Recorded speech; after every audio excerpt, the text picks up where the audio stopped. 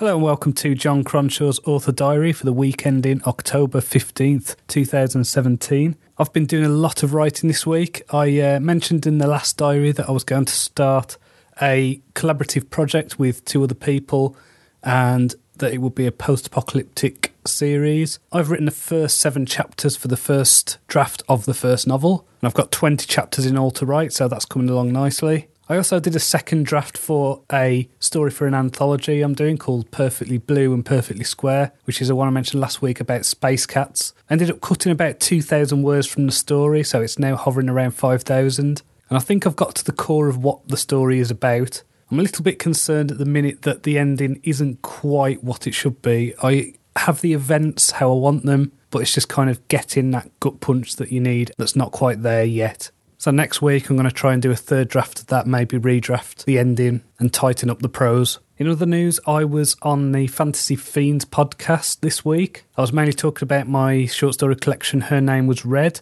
and we had a discussion about the many faces of addiction. Now, because this happened at 5:30 Pacific time, it basically meant that it was starting at 1:30 in the morning for me. And I've got a young son who I have to take to school every morning, so I usually get up at 7 o'clock, so I am not used to staying up that late. And I think it probably comes across on the show that I was a bit tired. But I had a lot of fun doing it. I think Andy and Steve, who run the show, do a really great job. It's worth checking out. So that's the Fantasy Fiends podcast.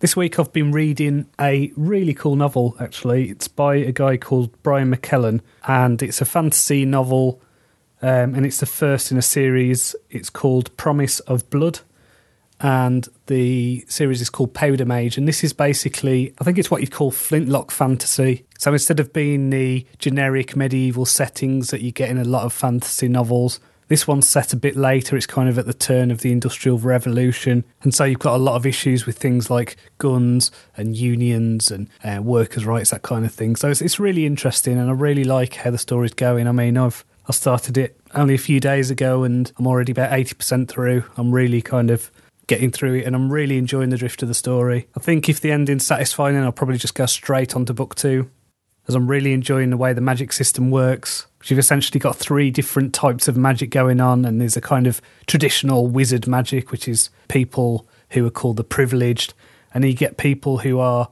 called knacks. They have a knack for a certain thing, a talent, a proficiency for a particular thing. And then there's these powder mages, which are basically people have an affinity with gunpowder.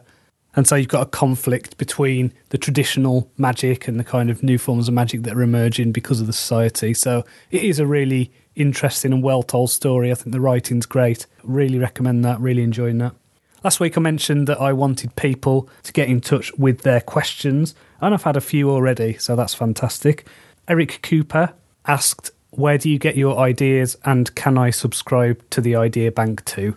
Ideas don't make a story. Ideas are cheap. You can get ideas anywhere. Look around you. You know, we spend a lot of time finding distractions in our lives, and I think we need to give ourselves permission to daydream, to have a bit of quiet, to go for a walk and not listen to anything and not have any other distractions apart from our own thoughts. I mentioned last week that I read a short story, an essay and a poem every single day, and doing things like that is always giving me new ideas, fresh ways of doing things. And I think if you're a writer, you shouldn't be short of ideas. They're out there. You just need to make the connections, you know, walk around with a notepad, jot things down on your phone. I send myself text messages all the time when I come up with ideas. I think the worst thing you can do is sit down and think, right, I need to come up with an idea. That's not going to work. It doesn't work for me. My best ideas come out of the blue, or when I'm talking to other people or reading a story. So if you're watching a movie and thinking to yourself, oh, I wouldn't have done it like that. Okay, there's your idea. You start with that. When I first started writing, one of the things that I used to do was cut up bits of paper that had things I liked on. Because, you know, a lot of fiction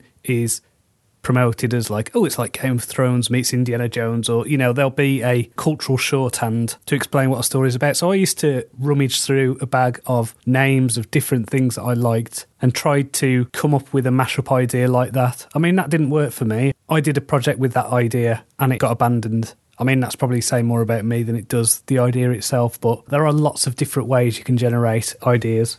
Lynn Sheridan asked a specific question about one of the characters in my Wizard of the Wasteland series, Abel.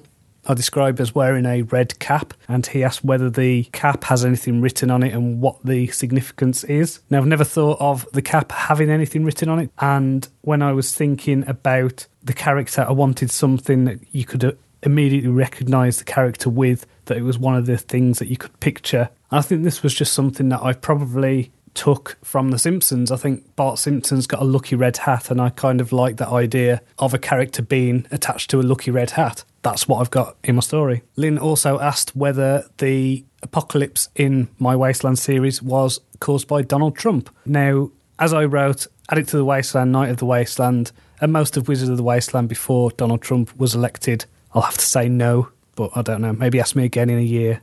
Sherry Arnold asked where I get my inspiration as an author.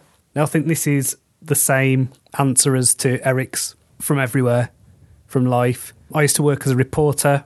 I've been to court cases, I've been to council meetings, I've interviewed prime ministers, I've spoken to criminals, I've spoken to victims, I've dealt with lots of different people from different walks of life, and I've listened to their stories, and I think all that inspires what I do. The next question is, what made you decide to write? I don't think that was a decision I ever made. I've always had the urge and the drive to express myself creatively. And so when I was growing up, from the age of 10, I learned how to play guitar. And so throughout my teenage years, I was doing stuff in bands. And while I was doing that, I'd be writing stories with friends. And then later on, I moved on to making art and still making music. And throughout that, I was doing lots of things like feature writing and journalistic writing. And I think really it was somewhere around 2015 when I decided that I wanted to be a novelist, that I wanted to write long-form fiction. And I think this was a combination of things at a difficult time in my life and just kind of reassessing and really thinking about what I wanted to do and where I saw myself. And one of the things that I kept coming back to was I really want to write fantasy and science fiction and live by the sea, because at the time we were living in Leeds, which is a city in the UK. And so me and the wife sold the house and moved to Morecambe, which is a cheap seaside town on the west coast. And now I write science fiction and fantasy, so it's great. And Sherry's final question is, what would be the best advice you could give to a new or aspiring author? Learn your craft, learn how to write, know that when you start, it looks easy, you've experienced stories all your life. It's not easy to write a novel. The first novel you write is probably going to be bad, but that's good, you need to finish it. And you need to learn from it. I think learning how to let go of that first novel is really important. I mentioned last week that I spent far too long writing an epic science fiction story that was a complete mess. And I must have rewrote it and redrafted it a few dozen times. And one day I just thought, I need to draw a line and be done with it. And so that's it, it's done. It's finished with. It was really hard to do that because it was a culmination of all the different things that I wanted to put in a novel all my life into one thing, which is why it didn't work, because it was too complicated and it was way beyond my skills as a writer. So I suppose don't be afraid to mess up and keep looking forward. So if you've got any questions that you want to ask yourself, please email me at johncronshawauthor@gmail.com. All my spellings and links to things like Facebook pages and Amazon pages are in the show notes. I'm just a few weeks away now from releasing King of the Wasteland, so I'm getting a bit nervous, a bit twitchy, but I think it's going to be okay. Let's hope. So until next time, cheerio.